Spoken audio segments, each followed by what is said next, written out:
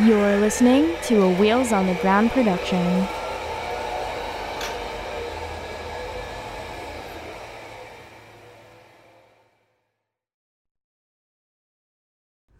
This episode of Disability After Dark has been brought to you by Come As You Are. Come As You Are is Canada's only worker-owned co-op sex shop. Trans-owned and operated, Come As You Are carefully reviews and curates their selection of sex toys, books, and DVDs. Now you can get 15% off your next purchase at comeasyouare.com using coupon code AFTERDARK. Hey there, Disability After Dark listeners, Andrew here. I want to tell you all about a really awesome deal that I got from my friends and new sponsors, Adam and Eve, the #1 adult toy superstore.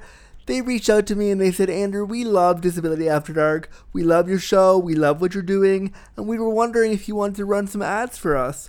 And I was like, fuck yes, I do. But what are my awesome listeners going to get if I run ads for you? What are they going to get out of this? And they came back with a really fantastic deal that I want to share with you right now. I hope you're getting comfy, cozy, and crippled because this deal is pretty great. If you go to adameve.com, you can pick out almost any item in the store, almost any one item in the store for 50% off. That means you can get one dildo, one lube, and one thing of lingerie if you want for 50% off. And then, once you get that one item for half price, they throw in even more free stuff. Let me tell you all about it. Okay, so you got your one item at half price in your bag and you're ready to go, but guess what? This offer also includes 10 free items on top of that other item. So you get one free item for penis havers, one free item for vulva havers, one free item for couples, and then you also get 6 free movies from the adameve.com website. You can get your favorite porn or an educational film. I love free movies. They're so awesome. This is such a great deal. And then, on top of that, you also get free shipping. What could be better? This is such a great offer. So, to redeem this great offer, what you're going to do is you're going to go to adameve.com. You're going to go to checkout and you're going to type in Dark Pod. That's DARKPOD at checkout, and you're going to get one item, almost anything in the store, at 50% off, and then you're going to get those 10 free gifts absolutely free as part of your offer. This is such a great deal, and this is just for you, Disability After Dark listeners, and I hope you run over to adameve.com and take advantage of it right now. Content warning. The language, content, and discussion found within this episode of Disability After Dark will be explicit. Listener discretion advised. Hello, friends. Welcome to the show, friends. Thank you so much for clicking on this brand new episode of Disability After Dark, the podcast shining a bright light on disability stories and everything in between. I'm your host, the awesomely disabled Andrew Gurza. Let's get comfy, cozy, and crippled and get this show started, everybody.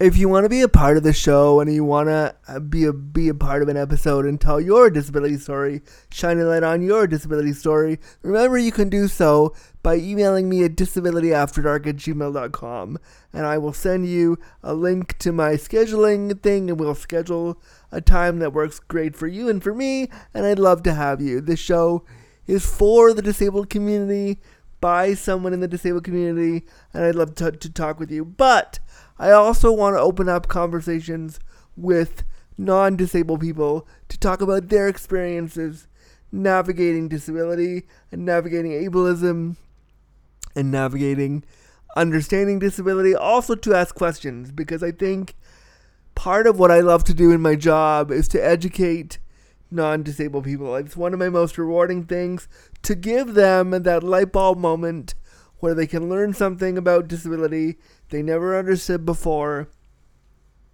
And I want to use this space as an opportunity to do that for you.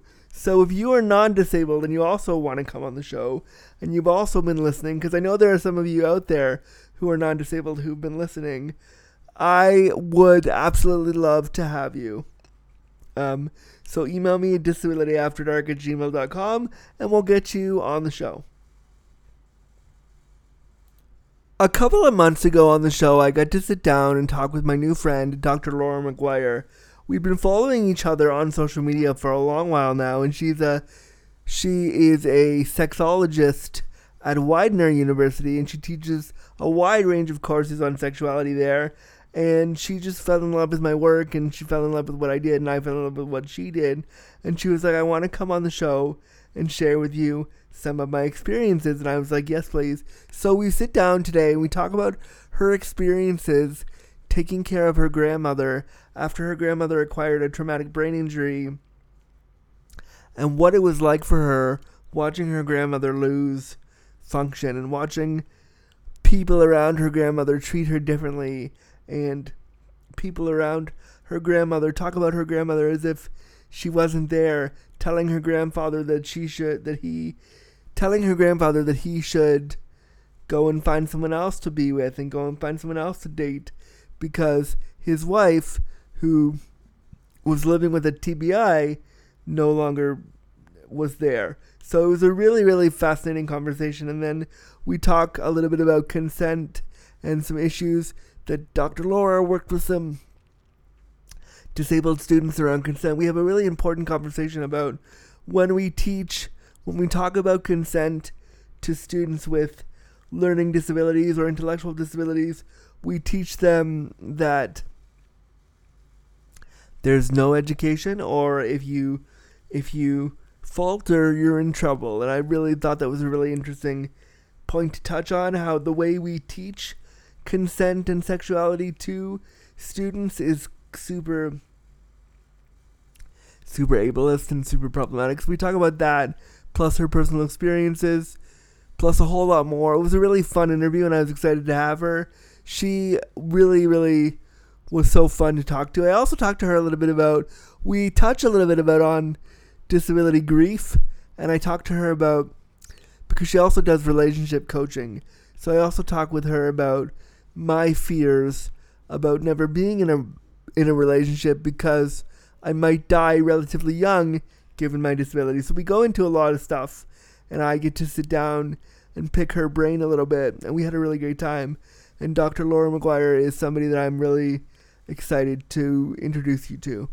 So without further ado, here's my interview with Dr. Laura McGuire right here on Disability After Dark.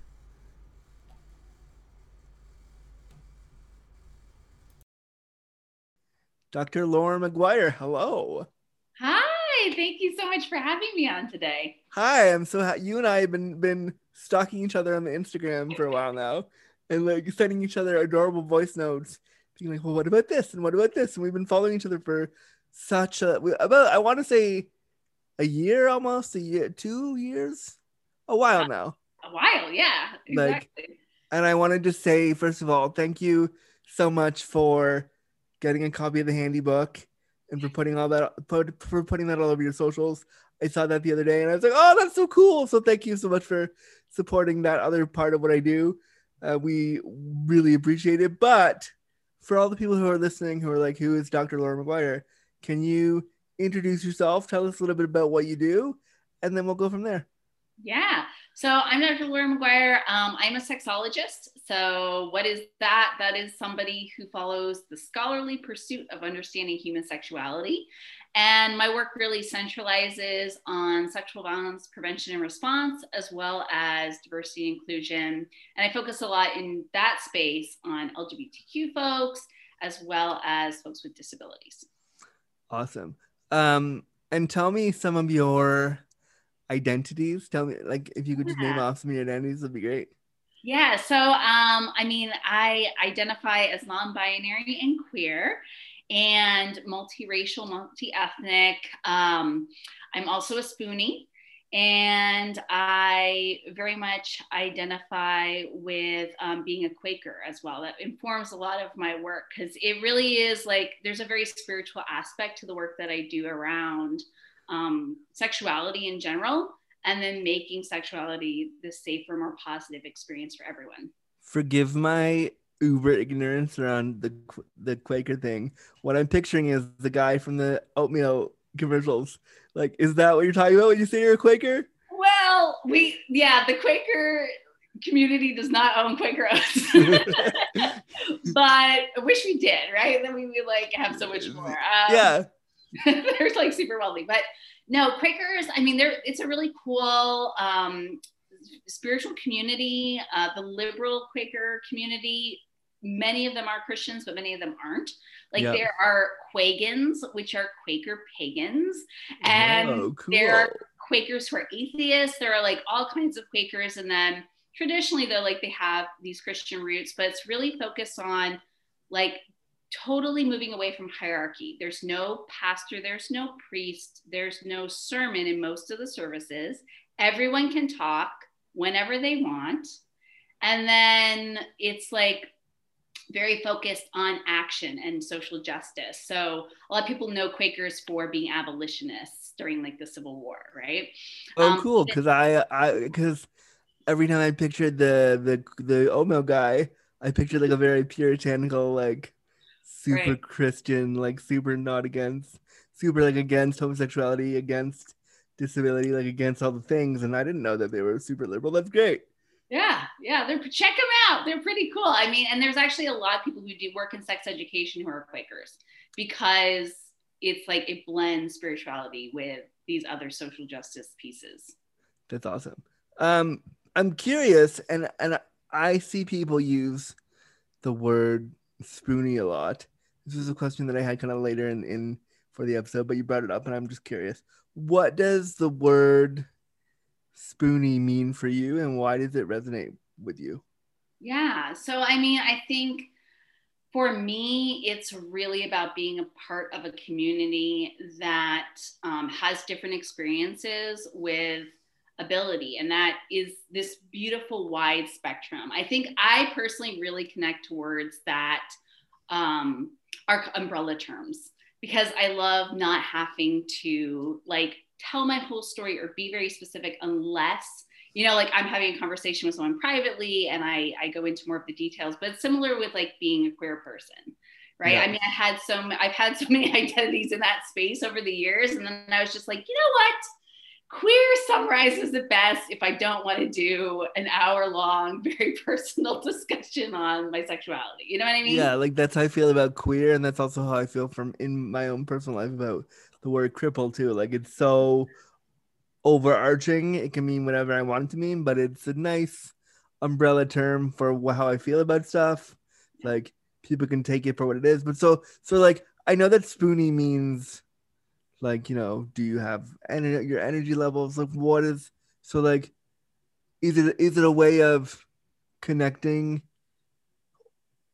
yourself with those communities and being a part of that? Yeah. And I think you know, for a long time, I, like so many people, it's like it's a difficult thing to navigate where you feel like that, you know, am I this enough? Do I fit into this space? Yeah. But yeah, definitely. I mean, through the years, I've had, you know, different experiences, and then just really come to a place of being like, yeah, this is part of my lived experience and part of what again informs my work, and educating people, you know, when the opportunities arise where it's appropriate and going to be productive to talk about, hey, have you considered this? Well, you know, that's a barrier maybe I have faced or I've seen other people face, and trying to change the system so those barriers are reduced or eliminated. Awesome. And I think, you know, that's something that as a disabled person, to know somebody has similar barriers and similar experiences, especially when I'm talking to a doctor, somebody in, you know, in that field, you're, I can't remember, you're like a PhD doctor, right? Not an MD doctor. Yeah, exactly. Yeah. So I have technically it's an EDP, it's Doctor of Education, which is kind of cool because a PhD is a doctor of philosophy, right? Yeah. So they focus a lot on like theoretical stuff usually, and their degree is really focused on research. And people with my degree, it's the same level, but we focus on teaching and education and learning, and like, how do you educate other people about the thing that you're going to be an expert in? And so, yeah, that's the kind of doctor I am. Because for a minute, I was like, I was gonna go into this whole like medical thing, and then I was like, wait, I don't think that's the right kind of doctor. Yeah. One of the things you mentioned in your questionnaire that I love so much, and I was really, really curious, and I wanted you to share the story, is when you were growing up, you had to take care of your grandmother who had multiple disabilities, and I wanted to kind of get you to share with us, if you're comfy, to share with us what those experiences were like taking care of your disabled grandmother, and how that may have influenced you in the work you do now. Yeah, no, that's such a great thing. And it's, I'm so excited to talk to you today, because these are a lot of the stories I haven't really told before professionally, and haven't come up in other interviews about my work. And they're things that have so shaped, who I am and why I'm passionate about a lot of different things. So yeah, when I was growing up, my grandmother, she had an ileostomy. She had, we knew she had heart conditions that were underlying a lot of things. And so just even like being a little kid and seeing like her ileostomy bags and knowing like, oh, so yeah, some people go to the bathroom like by sitting on it, and some people empty a bag. And like at 5 years old, 3 years old, I don't even remember, like the first time I was told that, I was just like, okay, this is normal life. Like, that's just a thing. And then when I was about 7, we had a garage door in our house in Connecticut that was made of steel. It was a very big garage. And my grandmother was coming in the house, and the chain on the garage door snapped. Oh no. Landed right in the middle of her head. And she like remained standing, and they had to like pull it off her and everything. She's tough, little tiny lady. Wow. Strong. And so she already had, again, like a number of like multiple medical stuff going on, but now she had a traumatic brain injury. And at first, like the first few days, the first few weeks, she was just like getting a lot of headaches. But then over time, they realized this would be degenerative, and this would, become a dementia. And so my whole really like growing up, and then she would take care of me a lot of times when my mom was at work, because my mom was a single mom and she had to work a lot as a nurse. So she would take care of me. But then as she was starting to lose like her ability to remember all of her words, and then her ability to complete sentences, or, remember how to write, or remember how to do all different kinds of daily tasks, I was becoming somebody who was assisting her. And yeah, I mean, it was awful. I'm not going to like color that with some sugarcoat it, like, yeah. positive thought. Yeah, it was horrible. It was so traumatic because I loved her so much. We were so close. And also, she was someone who loved to learn, loved to read. She won all these awards at her little office job for like being able to talk to people who no one else could communicate with because they were so difficult. Like, she could reach people. And to then lose her ability to communicate was so cruel. And on the other hand, though, I'm so, so, so grateful that, one, she always stayed at home with us. My mom and her husband, my grandfather, and we all took turns taking care of her. She had this for, I guess it was about 15 years. And every year it would get a little worse, and we would lose another thing that she was able to do. But she was a full part of our life. We never, kept her at home from events. I mean, she was everywhere we went. She was doing everything. And my mom would always teach me, because again, I was a teenager, and then she died when I was in my early 20s, but she'd be like, we want to make sure she has her hair done. We want to make sure she looks good. She wouldn't like this outfit. Like, even when she couldn't verbally tell us, my mom would always correct anyone who said, oh, she's not there anymore. She's like, of course she is. She just can't form words, but she's completely there, and she's equally part of our life as any other member of this family. Yeah. And I'm so grateful for that because, you know, it informs how you see relationships, family, the value of people, the value of family members, you know, and a lot of people don't get that. And I think that's one of the main causes of ableism is we put people aside, even within our families, and don't, you know, completely. We don't see them as complete vessels of who they are, or even if something changes. And so, like, not at all in the same vein, but I've lost the ability to do things over certain years. If you listen to the show, you know I've talked a number of times about how I can't pee anymore and how I can't do certain things anymore. And I know Dr. Laura listens, so I know that you've heard me say that before. But like, I know how hard it is to feel valid when you can't do that, and so, or when you lose something that is so precious. I can only imagine for your grandmother losing her speech and losing the ability to communicate. That would, like, as a disabled person, I'm lucky that I can talk. That's why I have this podcast. Like, that's why I do all the work that I do. I am so privileged to have that ability. If I lost it, I'd be gutted, absolutely gutted, because how am I going to do this now? How am I going to tell people what I need? Not only what I need, how am I going to say what I want today? Like, so it makes me feel sad for her because I can only imagine what she wanted to say and she wasn't able to.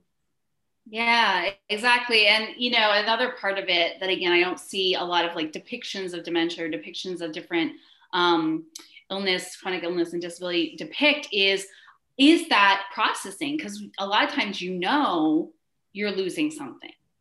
And I remember being, you know, maybe 10 years old and her getting to the point where she knew, like, there would be a point where she could no longer communicate with us. Like, she was able to realize that. And just having her sit down and cry sometimes and be like, can you not understand what I'm saying? We're like, no, it's really hard right now. And she's like, wow, you know, because in her mind, everything was it's all there, and she is telling you exactly what she wants, but she can't. Yeah, I can only imagine. Like, I have friends and colleagues who work in the disability space who are nonverbal and who are totally cognitively without impairments, and they're fine. But getting people to believe that they're able to communicate is a whole other process. So I can only imagine when you lose function like that, how traumatic it must have been for her. And I really appreciate that. Not that I wanted you, not that I'm happy you went through it, but I am sort of pleased you went through it because you got to see somebody navigating what it feels like to have the ableism on the inside too. And how do you, like, I'm sure she was frustrated as fuck that she couldn't communicate with you. And like, it's important that you watched her cry, and it's important that you saw her break down, because I mean, did that inform the way you saw the disabled experience with your clients going forward? Yeah, no, absolutely. And I think, you know, just then, because she was, you know, fully part of our family in every single way, no matter how things progress, like also seeing how other people changed their acceptance of her, like people she had known her whole life suddenly saying, you know, it's too difficult to watch her in this state. We're not going to come visit anymore. Or, you know, like, yeah, they'd be like, oh, it's so disturbing that I can't understand what she's saying. And we would we meaning my mom and I, really, we would always say to them, like, how do you think she feels? And now you're going to isolate her on top of that. But in the good way, and this is something we've talked about before too, my grandfather also was a major advocate, and people said to him, you know, you should put her in a home, you should go out and date someone else who's able-bodied and like let this go. And he was like, wow, no way. No way. They told him straight up to go date someone else. They told him they said, she's not really there, go date somebody else. But she would reach for him and kiss him.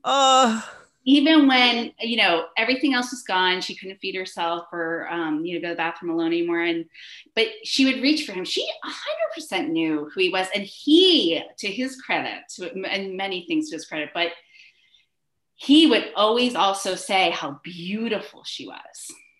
And that these things like have very much informed also how I, talk to people about relationships and how I view relationships and marriage, because I'm like, it's not about someone being able to do all these, stereotypical things that are involved in relationship. Like relationships can take so many forms and are just as beautiful, if not more. And again, like it can be just as attractive. Like he looked at her and saw her soul and was madly in love and adoration of her. I'm really glad I have the mic in front of my face because you can't see me tearing up, but it's happening. Like, oh my goodness. I don't know how to segue into the next question because but I cannot believe that people that actually, unfortunately, I can believe that people that she knew her whole life turned their backs and walked away, because it's proof that disability is scary. People don't know how to navigate that. So having seen those kind of things firsthand in your family, how has that kind of girded the work you do in your field?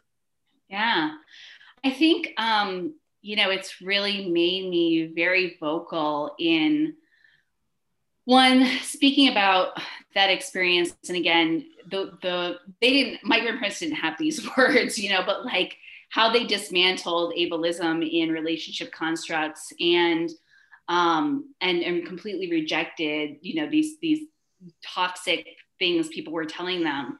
And also really helping people understand, yeah, it's not about, I think a lot of times our modern narrative around relationships is what can you do for me, right? And if you lose any kind of physical or emotional ability to do certain things, then you're of less value in a partnership. And that's so not true, right? And again, like, and also that people deserve love. She wanted to be kissed. She wanted to be held. She wanted to lie next to him every night, even though he'd have to change the sheets 5 times many nights because there would be a lot of accidents. And listen, sometimes you have to change my sheets 5 times a night, and I still want a hot dude in the bed with me anyway, figuring it out. So I get it. I understand totally. yeah, but I think, and then for a lot of people who have that experience, right, they might think, would anyone want to go to bed with me every night? Would anyone want to hold me knowing I'm going to be continuing to lose different abilities through the years? And yes, that does exist, and you do deserve that. And that's a huge thing we have to talk about more. I mean, one of the things that I've been struggling with, and I kind of told you this before we press record, one of the things that I've been struggling with over the last few weeks is I've been thinking a lot about my death, and not so much because like I'm not, my disability CP doesn't automatically mean that you're gonna die young, but a lot of complications because of CP tend to mean you don't live past like 50, 60. And so I'm thinking about all this COVID stuff and thinking like, well, what if something happens and what if I contract it because some of my care staff have contracted it? And so I'm waking up at 4:30 and like having weird fever dreams about, you know, dying young and dying, not being able to experience things that non-disabled people have experienced, like relationships and like partnerships. And so like as somebody who works in the field of disability and education and as, an accredited person in the field, what would you say to somebody who came to you and was like, I'm having feelings about dying young because of disability? Yeah.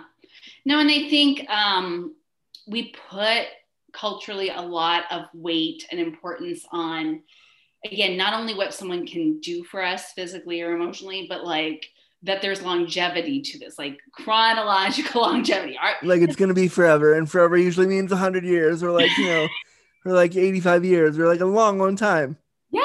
Yeah. And you even look at like, weddings narratives and things. And it's always like, oh, we'll be together 50 years. I can't wait to grow old with you. I can't wait to be old people in a rocking chair. Yeah. Right. Well, what if you know that that's not going to happen?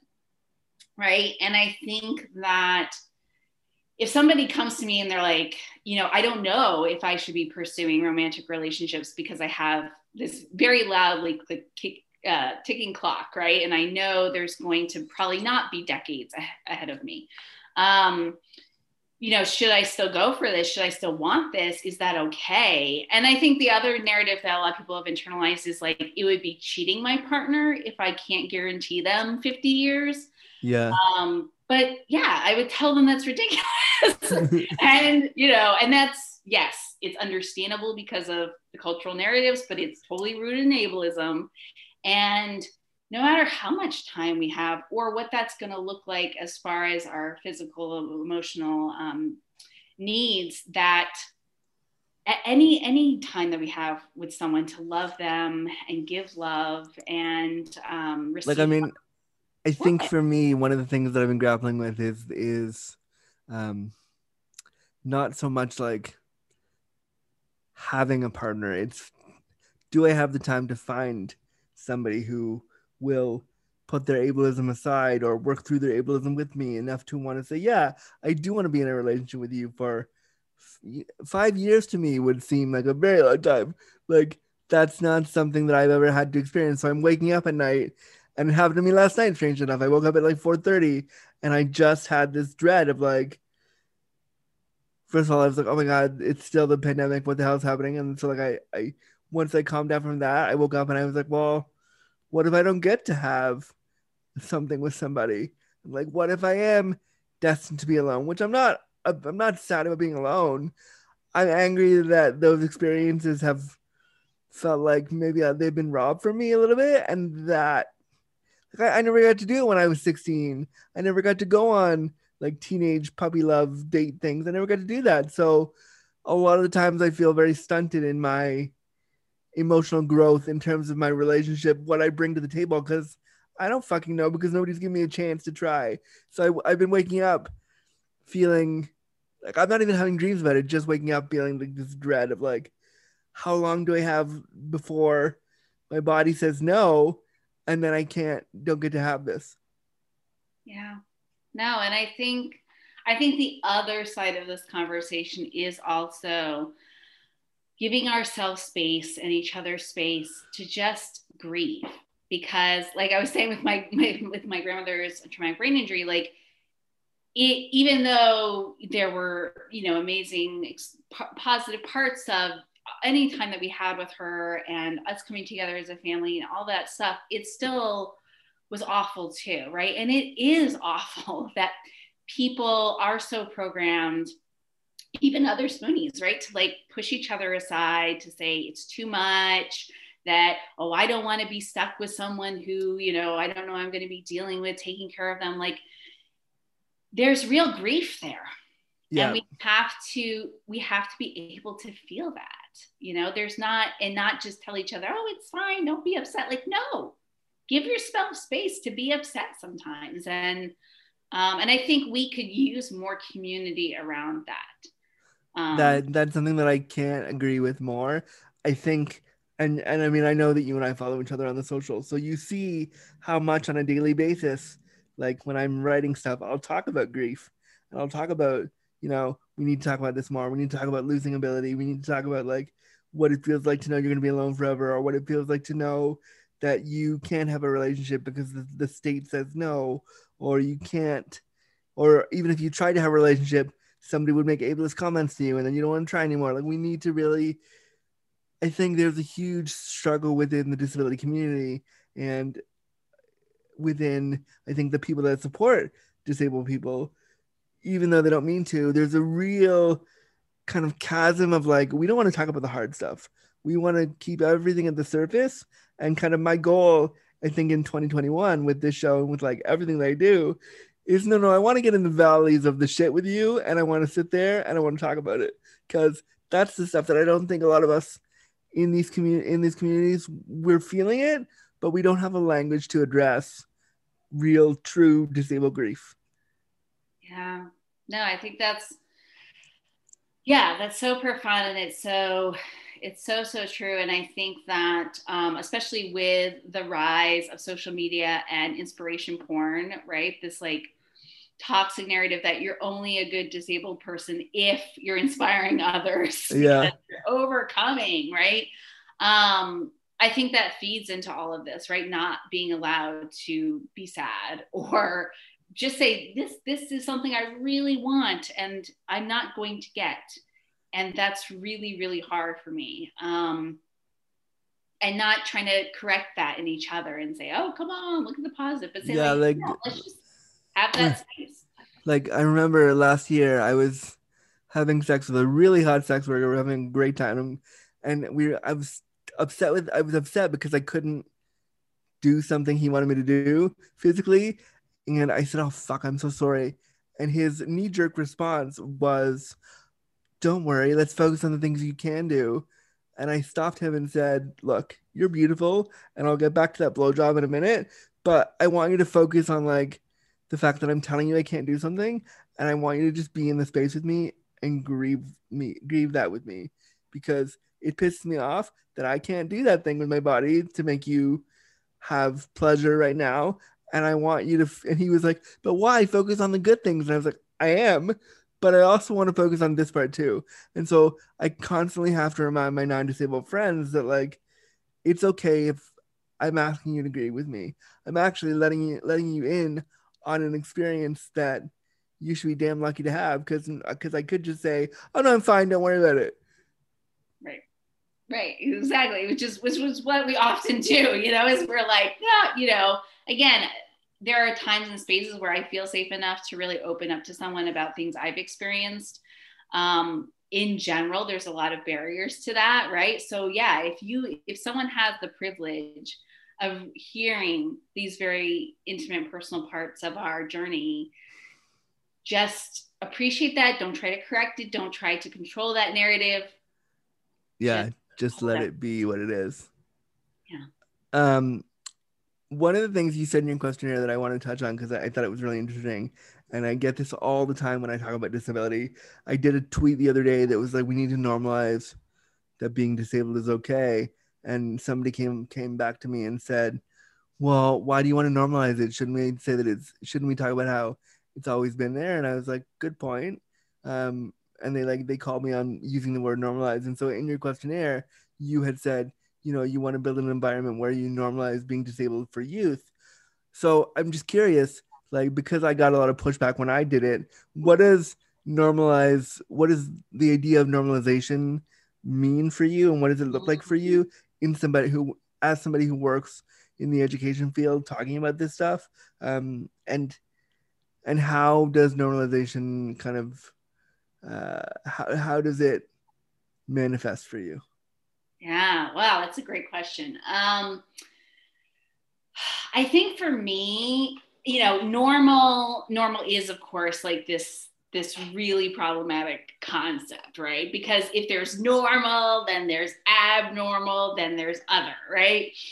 However, I think that like what I mean by it really is helping people understand like the spectrum of human experience as being totally positive, natural, good, so that it is included, right? And a lot of times people, especially with disability or chronic illness, they don't think of it as something that pretty much every human being will experience at some point in their lifetime. Yeah. Right. It's always like, again, othered. Well, this is, not part of the normal human experience, or it's something only for old people, or, oh, it would be the worst thing if it happened, instead of, again, this is just part of the spectrum of the human experience. And so I think, like, especially with sex education, we don't talk about ability. Whether, any kind of ability, physical ability, mental, emotional. Well, I mean, actually, I'm gonna challenge you a bit there, because we do talk about ability. We don't talk about disability. Period. Full stop. We talk about ability every day. We don't talk about disability. And so, like, I find it so interesting, because you're not the first person that when they're talking about disability, they'll automatically, and without even thinking, they'll say ability instead of disability. So every time I hear that now, I'm like, how about we switch the word to disability? Because I think it's so interesting how people, in their quest to be as inclusive as possible, and I'm not saying you did this with like any forethought, but like when people say ability, where does disability come in? Right. No, you're absolutely right. You're absolutely right. And I think that, yeah, it just points to, again, the language that we are taught in, and that, is put into the materials Yeah, that we use and everything, right?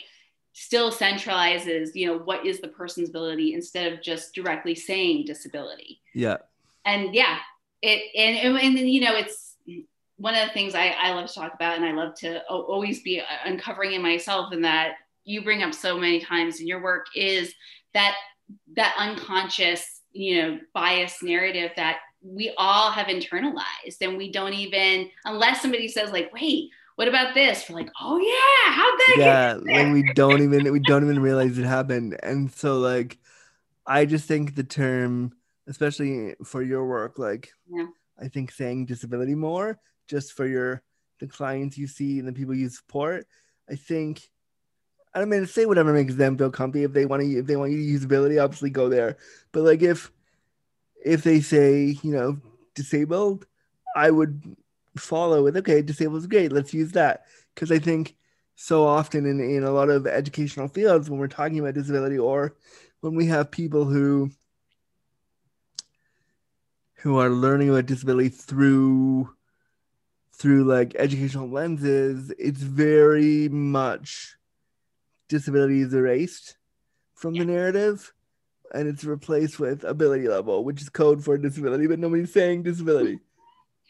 And that's such a good point. And I think one of my challenges as an educator has been, and probably why still a lot of my language focuses on that, is pushback from people I'm working with who still have a ton of internalized ableism, where they don't want to identify as being disabled. I still say, for young people that I work with, and even some older adults, they might say they have a diagnosis, but they won't say they connect with it, or they don't want to talk about these kinds of things. And so Yeah. I still have to, it's like slowly easing them into a place of comfort with that. But I mean, there's just so many challenges, unless they've had a lot of exposure to these things and they've come to that level of comfort. So as, It's like, as an educator, then, is there a way that you can expose them to these things, or do you expose them to the like the positive parts of disability and the positive parts of being a disabled person, and actively saying, I am a disabled person, full stop? Like, can you take them on that journey, or do you feel like you're not allowed to as an educator because you don't want to like?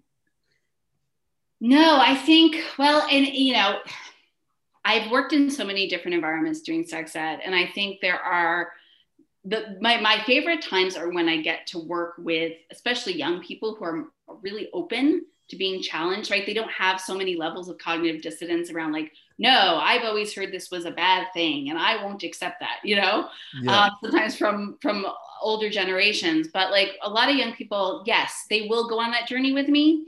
And that is one of the things I used to teach in middle and high school. And that was my favorite part of that kind of job, because I worked with them for years, right? And so you would get all of this time to unpack all of those layers. Because first you meet all the resistance, not just around this, but a lot of aspects of human sexuality, right? Where they're like, no, I've heard that's gross. Ooh, I won't talk about that. Oh, I won't accept that. And then, slowly you expose them to more resources, more different ideas, you challenge some of their assumptions, and then you see this evolution. And I think in sex education, that needs to be, something that we have a conversation around for all students in all grades, where we're talking about human sexuality. Because a lot of times educators are told, oh, we'll give you resources for students with disabilities if, you're teaching a if they're at risk, or if they're right. gonna be abused, or if they're gonna be like, and I've said this so many times on this show, and I'll say it again. Like, the only time that we talk about sex and disability in discourse is if the disabled person is going to be raped, or going to be abused, or going to be hurt, or is at higher risk.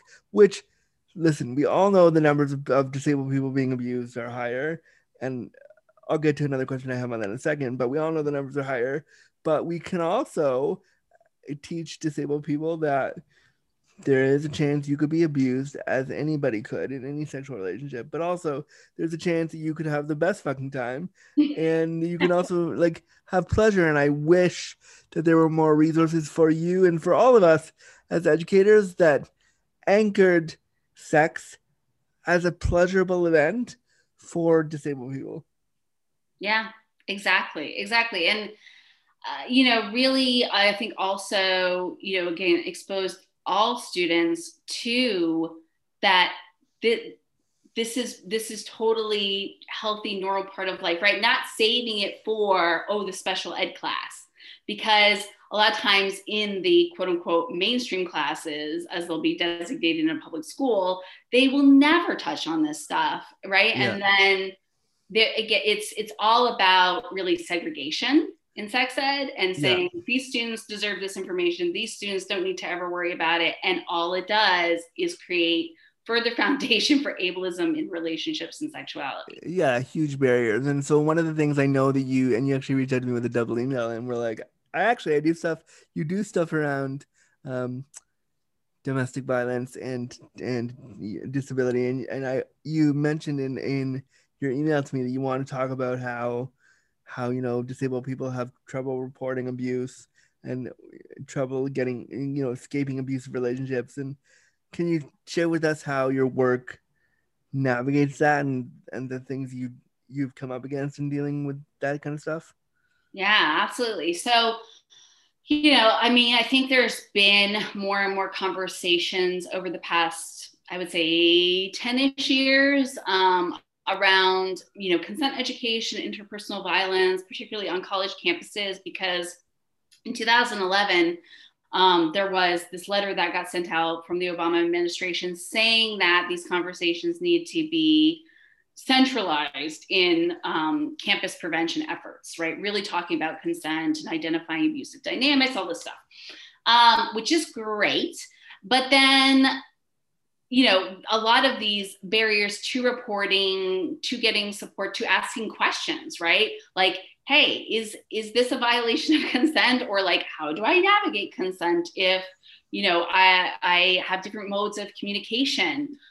Because they still were giving these talks from, again, this very Able-bodied, and white and cisgender and heterosexual framework. Yeah.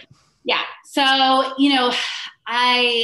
have had a number of experiences starting out in that field and starting programs. The first job that I had where I really focused on that was at the University of Houston, and starting their first sexual violence prevention and education program. And we served 43,000 students, right? So there were tons of students with all different kinds of disabilities. And I would try to, bring this up. And again, it was always like, well, that's a special interest issue, or, this. No, that's like, no, it's not. It isn't. Yeah.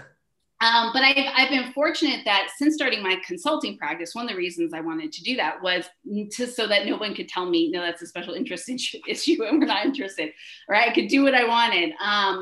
Is now going and training in particular Title IX offices on both domestic violence, sexual violence, all of these different topics that intersect, and discussing how one of the issues that comes up a lot is also where students will be flagged for harassment or stalking behaviors and can be kicked out of college or can have, even criminal charges against them.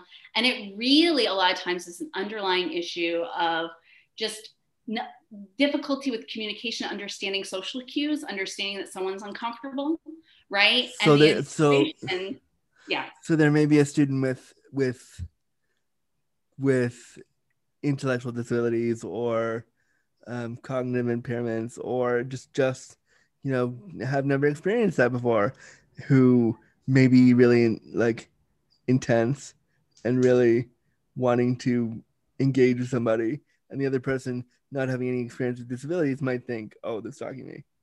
Right, exactly. And we've seen this come up and up again and again, especially with some of the pendulum swinging in this area, right? So at first there was a lot of conversation, 2011, and then probably till around 2016, when sadly it went the other way, where there were so many people reporting everything and saying, I want this person kicked out of school, they're a dangerous person, right? And not looking at, well, what is the context of what's going on? And so that's where I do a lot of work with restorative practices.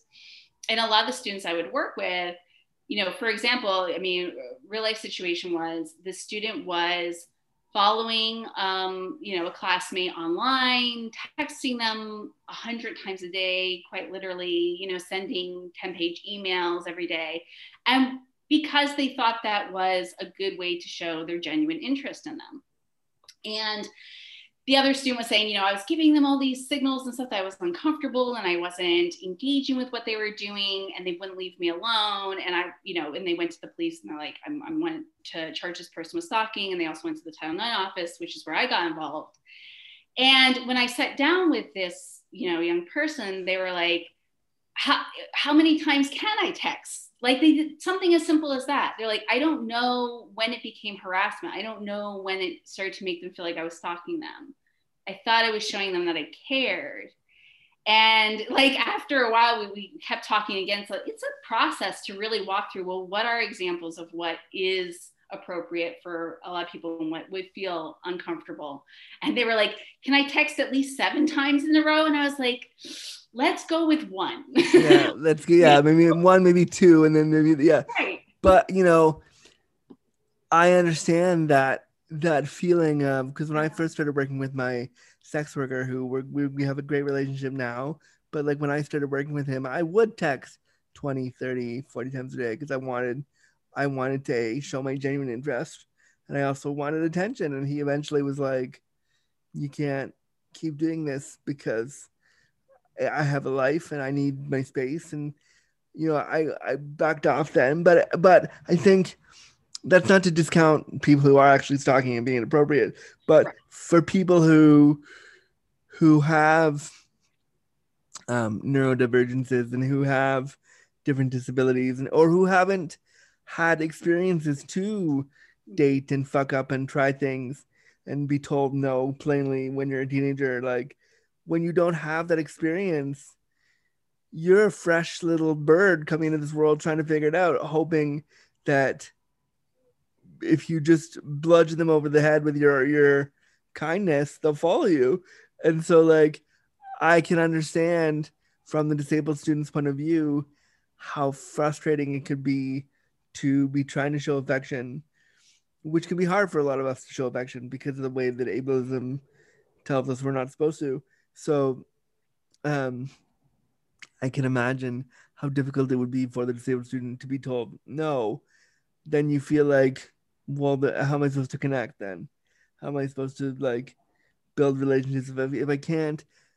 And I talk about on my show a lot also about how texting and all those things and all the technology we have now is more comfortable than being on the phone or talking or like. So yeah, like I wouldn't send a 10-page email, but I would send like 50 texts. So like I get it, but I think you know there does need to be a hard line. But I can imagine for you as an educator, it must have been so hard to hear the student like want to give all this affection and you having to be like, no, maybe not. Right. No, it is hard. And I think the hardest part was, you know, very much what you're saying, like this student had no previous education around any of this, right? And so it's either no education or you're in trouble. And that's when maybe you'll get some information, which is terrible, right? I mean, we don't, and even where there are like some social skills classes and social stories, education and stuff, very rarely do they really talk about intimacy and sex and relationships and dating and feelings and, you know, and how to navigate that. And that's crucial. But the other aspect of it too is, you know, barriers in reporting when students do want to come forward. A lot of times, and again, we see this a lot with neurodivergence, where people have different ways that they need to tell what happened to them. And traditionally, again, especially I have a lot of experience on college campuses, a lawyer comes and shows up and has a list of questions. and is like, tell me this, tell me that, time of day, what were you wearing, where were you going, what did they say exactly, right? And it's like the person cannot communicate, Process all of yeah, that. and process that. And I mean, just for anyone that's difficult. But then again, you add on disability and that additional barrier. And instead, what I try to teach people is you have to give people multiple options and modes of communication and time to process and, write things out. And sometimes people have preferred, drawing something and then telling the story, or they need to be interviewed in very short spurts multiple times, right? Not one long interview. But again, a lot of this is just something that many of these people in these roles have little to no awareness of. Yeah. And they don't understand the harm they're causing. Like aside from just telling disabled people that there's a risk if they have sex, they might get pregnant, they might get abused, we also need to give lawyers and the legal system cues on how to properly assist disabled people who do come forward with abuse things, on how to do it properly so that they get the information they need. Exactly. Yeah. And that's a really interesting topic because I've just started this certification on trauma-informed law. And that's part of what we talk about, because attorneys and paralegals and stuff, they have 0 hours required for any kind of inclusion classes in most law schools, or understanding psychology or trauma or processing, none of that. Right. So they have this framework that they're working from, and they're like, this is all I got. I don't know why people are so difficult to work with. And we're like, no, actually, there are tools we can give you to make this a lot better for everybody. To make it so much better. Yeah. Yeah. So take note, people who help people through domestic violence things, make sure if you're dealing with somebody who has a disability, or even if you don't know, treat it much more seriously than just a rote discussion that you have to write down and get all the facts. Remember that there are people with disabilities who need more time, and especially when dealing with trauma like that, you would need more access. You definitely have an access need for time and patience. So yeah, that's an area we definitely need to talk about. I'm so happy you brought that up today. Dr. Laura McGuire, as a spoonie, what is one part of your experience as a spoonie that scares you that we can explore today?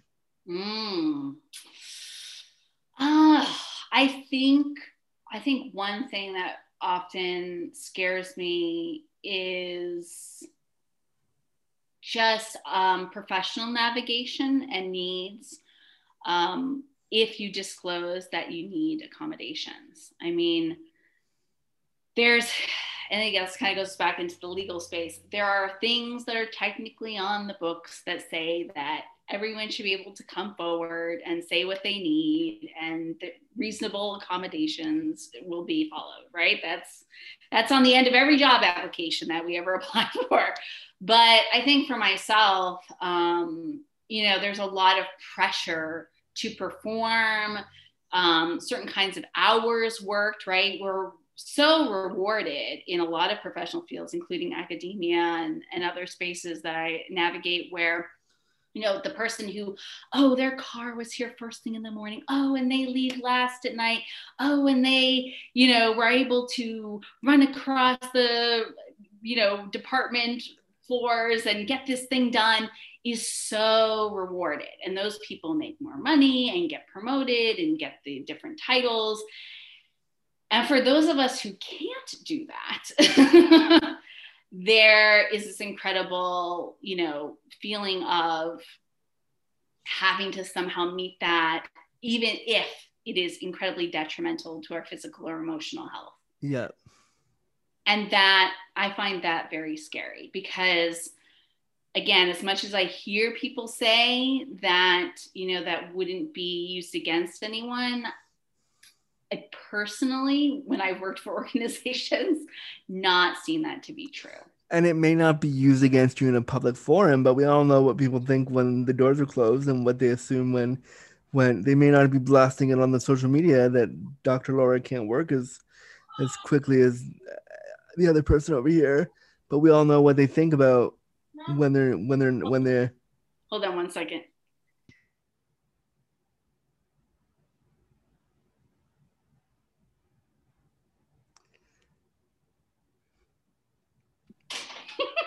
There you go. awesome, good. Um, yeah, so we all know what they think about when they're not in a public forum with you, and we all know how people presume to know how you should be behaving when they're not in a public forum. So I know how stressful that can be, and I'm sorry that like in your professional career you've had to brush up against that kind of ableism. Yeah, absolutely. And I think, you know, having more conversations about career advisement for people with disabilities is huge, right? About just even how to be able to set those professional boundaries.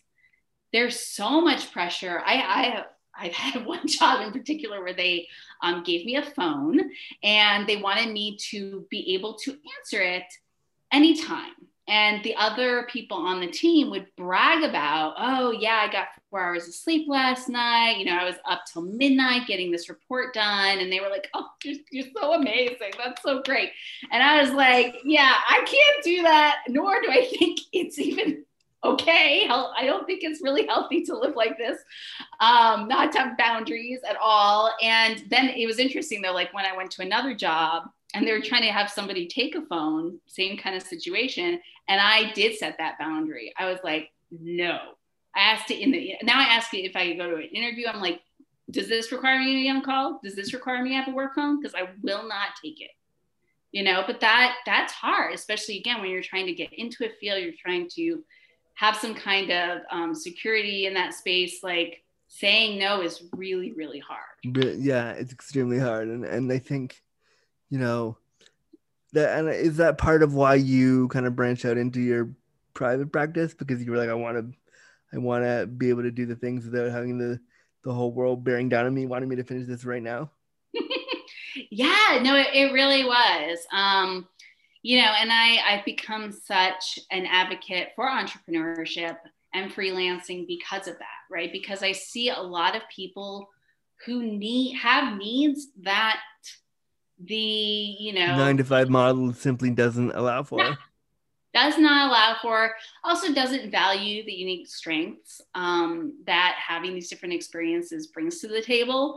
Again, they're seen as a weakness or a problem or something that they have to work around instead of, well, how do we, you know, celebrate this and the value that you bring as somebody who has experienced the world in maybe a way that these other folks haven't. And so, yeah, being able to create those spaces, also being able to then hire my friends, right, and like bring them on board for stuff. And I know I've reached out to you, I'm like, I'm hearing about a project, you know, because yeah, then we get to lift each other up and set our own rules and set our own boundaries and say, hi, if you hire me, this is how I'll be available. This is the wait time that you'll need to have. This is, you know, the respect that you'll need to have for my boundaries. And that's it. You Yeah, either like accept it or you don't. you saw my email signature today that was like, here's what, you know, I'll need 48 hours to maybe get back to you, or if you want a fast response, text me. Like, I make very clear in my work now that, like, because I work primarily for myself, and I do freelancing for a bunch of different places, like, I'll tell them this is what I can do for you, and it'll be the deadline you want might not be there, but I'll do my best. And if I can't do that, then maybe I'm not the guy for you. Exactly. And I think, again, more resources and education. There are resources out there about how to get that 9 to 5 job, but not a lot about entrepreneurship for people with disabilities. Yeah, 100%. And I find if you do talk to somebody about disability entrepreneurship, I almost said a mix-up word that was not that. If you do talk to somebody about wanting to start your own business, they'll say, like when I wanted to start my business and I went to somebody and said, here's what I do, they go, oh no, that's just a hobby. That's not a real job. And so you're immediately discounted when you say, I want to do speaking. I'm a speaker. That's what I do. They go, oh, that's not real. Wow. Yeah. So I get it completely. Dr. Laura McGuire, this was such a fun, all over the place interview, and I'm so glad we got to sit down today. Thank you so much for coming on. Is there any final things you want to let the Disability After Dark audience know about? Yeah, well, I would just encourage folks to connect with me. My website is drlauramcguire.com. My handle is at drlauramcguire on Instagram, or you can find me on LinkedIn. I'm sure my name and everything will be spelled in the show notes so people can find that. But, I'm always expanding the resources that I have and trying to offer more education to both people in professional fields and folks who want to do more advocacy in their communities. So I'd love to hear anyone's feedback, thoughts, or if those are the things they want to bring to their community, because there is so much work to be done. And the more we connect and collaborate, the more we can accomplish. It's exciting. Awesome. Dr. Laura McGuire, thank you so much for taking the time today and for coming on Disability After Dark. You are the third recording I've done for the new year. So yay, cool, awesome. I don't know when this will air, but thank you so much for coming on today. Awesome. Thank you so much, Drew. Thanks. Bye. Bye.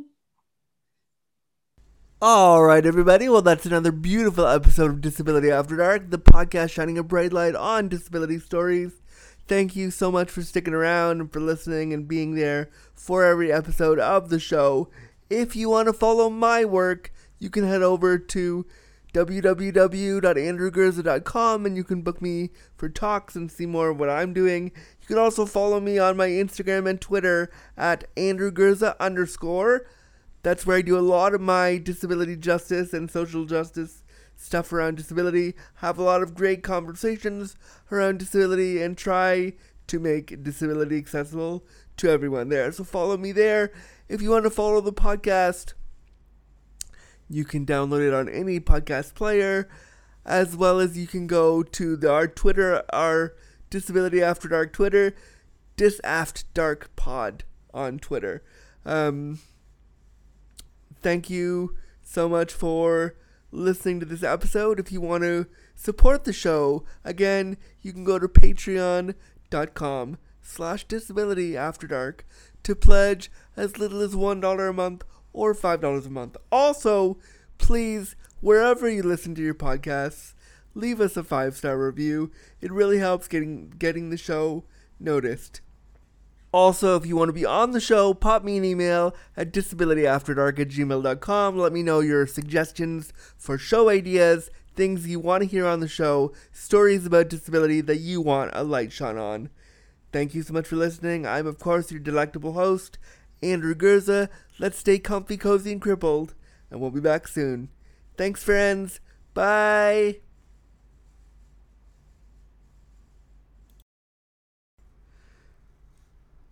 Copyright notice. Disability After Dark was presented, created, and produced by Drew Gurza and Wheels on the Ground Productions.